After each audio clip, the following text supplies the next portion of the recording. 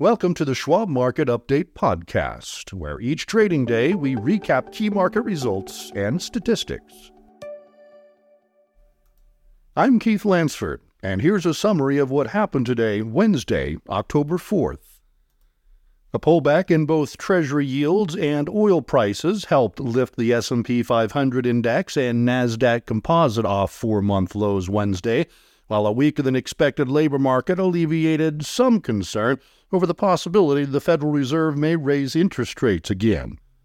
Earlier Wednesday, the ADP National Employment Report said the private sector created 89,000 jobs in September, well below the 150,000 that analysts were expecting. The private payroll company's update comes before the government is due to offer its own numbers for weekly jobless claims on Thursday and the non-farm payrolls report for September on Friday. The Fed has been trying to take some of the strength out of the historically robust labor market as part of its effort to bring down inflation, and any sign that jobs growth is slowing will surely help shape expectations for the direction of interest rates. Meanwhile, the benchmark 10-year Treasury note yield pulled back from the 16-year high of 4.80% seen earlier this week. Crude oil futures plunged more than 5% to a 5-week low, reflecting concerns that high interest rates and high gasoline prices could eventually curtail demand. The drop in oil prices alleviated some of the fears that the recent oil rally was getting out of control, potentially to the point where it could hurt economic activity, says Kevin Gordon, senior investment strategist at the Schwab Center for Financial Research. Any stabilization in oil, yields, and the recent U.S. dollar volatility will help take some of the pressure off of the equity market. Here is where the major benchmarks ended. The S&P 500 index was up 34.3 points, or 0.8%, at 4,263.75. The Dow Jones Industrial Average was up 127.17 points, or 0.4%, at 33,129.55, and the NASDAQ Composite was up 176.54 points, or 1.4%, at 13,236.01. The 10-year Treasury note yield was down about 7 basis points at 4.729%, and CBOE's Volatility Index, or the VIX, was down 1.22 points at 18.56. Technology shares were among the strongest performers Wednesday, with the Philadelphia Semiconductor Index rising 1.3%. Consumer discretionary stocks were also strong. Energy was the biggest loser as oil and gas producers took pressure from crude's nosedive. Small-cap stocks remained under pressure, with the Russell 2000 index dropping 0.2% to a 5-month low. As far as stocks on the move, Cal-Maine Foods fell 7.3% after the company's quarterly earnings and revenue fell short of expectations. Fluor rose 2.4% after UBS upgraded the engineering and construction company's stock to buy, citing expectations that Fluor's prospects should improve. Intel rose 0.7% after the chipmaker announced it would spin off its programmable chip unit as a standalone business, with an initial public offering planned in 2 to 3 years. Moderna rose 1.1% after the company announced positive interim results from a trial of mRNA 1083, which combines vaccines against influenza and COVID. Novartis fell 3.3% after the Swiss drug maker completed the spin-off of its generics and biosimilars business Sandoz. Oddity Tech Limited fell 8.4% days after the recently listed company surged higher because of an upgraded earnings forecast. Ryder fell 3.5% after Wolfe Research downgraded the trucking company's stock to peer perform from outperform, citing expectations for muted demand for freight shipping and moderating pricing power. And Sunrun fell 1.1% after Truist Securities downgraded the solar panel installer's stock to hold from buy, saying high interest rates could hurt the company.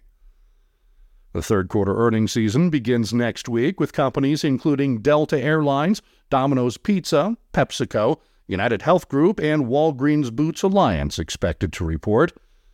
Given the focus on yields and interest rates recently, bank results due October 13th are likely to be of interest. Those due to report include Citigroup, JP Morgan Chase, PNC Financial Services, and Wells Fargo. BlackRock, the world's largest money manager with over $9 trillion in assets, is also expected to report October 13th. Wednesday's ADP report showed not only slower than expected job growth, but also a continuing decline in wage growth. Growth in annual pay has been slowing for 12 straight months, ADP said.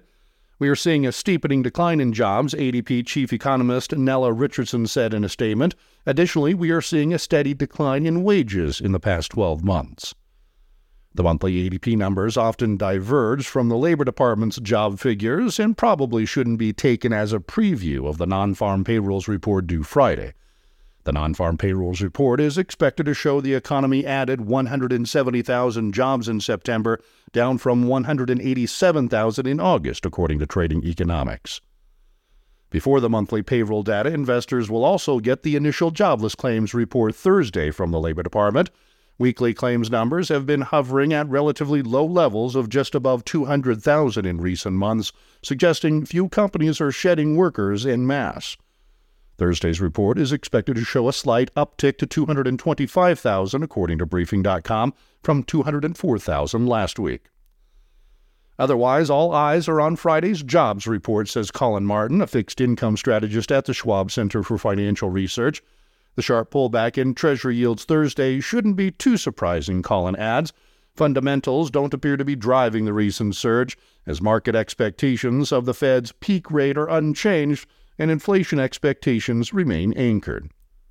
Indeed, the market's near-term expectations for Fed policy continue to reflect high confidence the central bank will hold its benchmark funds rate unchanged at least for another month.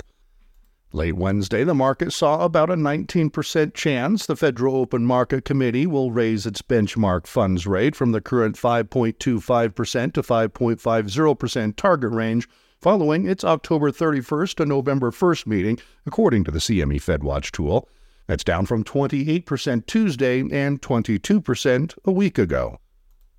Other economic news Wednesday indicated certain parts of the economy continued to plug away despite high interest rates. The Institute for Supply Management's, or ISM's, non-manufacturing index, a measure of service sector activity, slowed to 53.6 in September from 54.4 in August, but any reading above 50 indicates activity is expanding. Anthony Neves, chair of the ISM's Services Business Survey Committee, noted a slight pullback in the services sector's growth rate, which has been in expansion mode for 39 of the past 40 months due to slowdown in new orders and employment indexes. However, the majority of respondents remain positive about business conditions. This has been the Schwab Market Update podcast. To stay informed, visit schwab.com/market update or follow the show for free in your favorite podcasting app. And if you like what you've heard, please consider leaving us a rating or a review. It really helps new listeners find the show. Join us for another update tomorrow.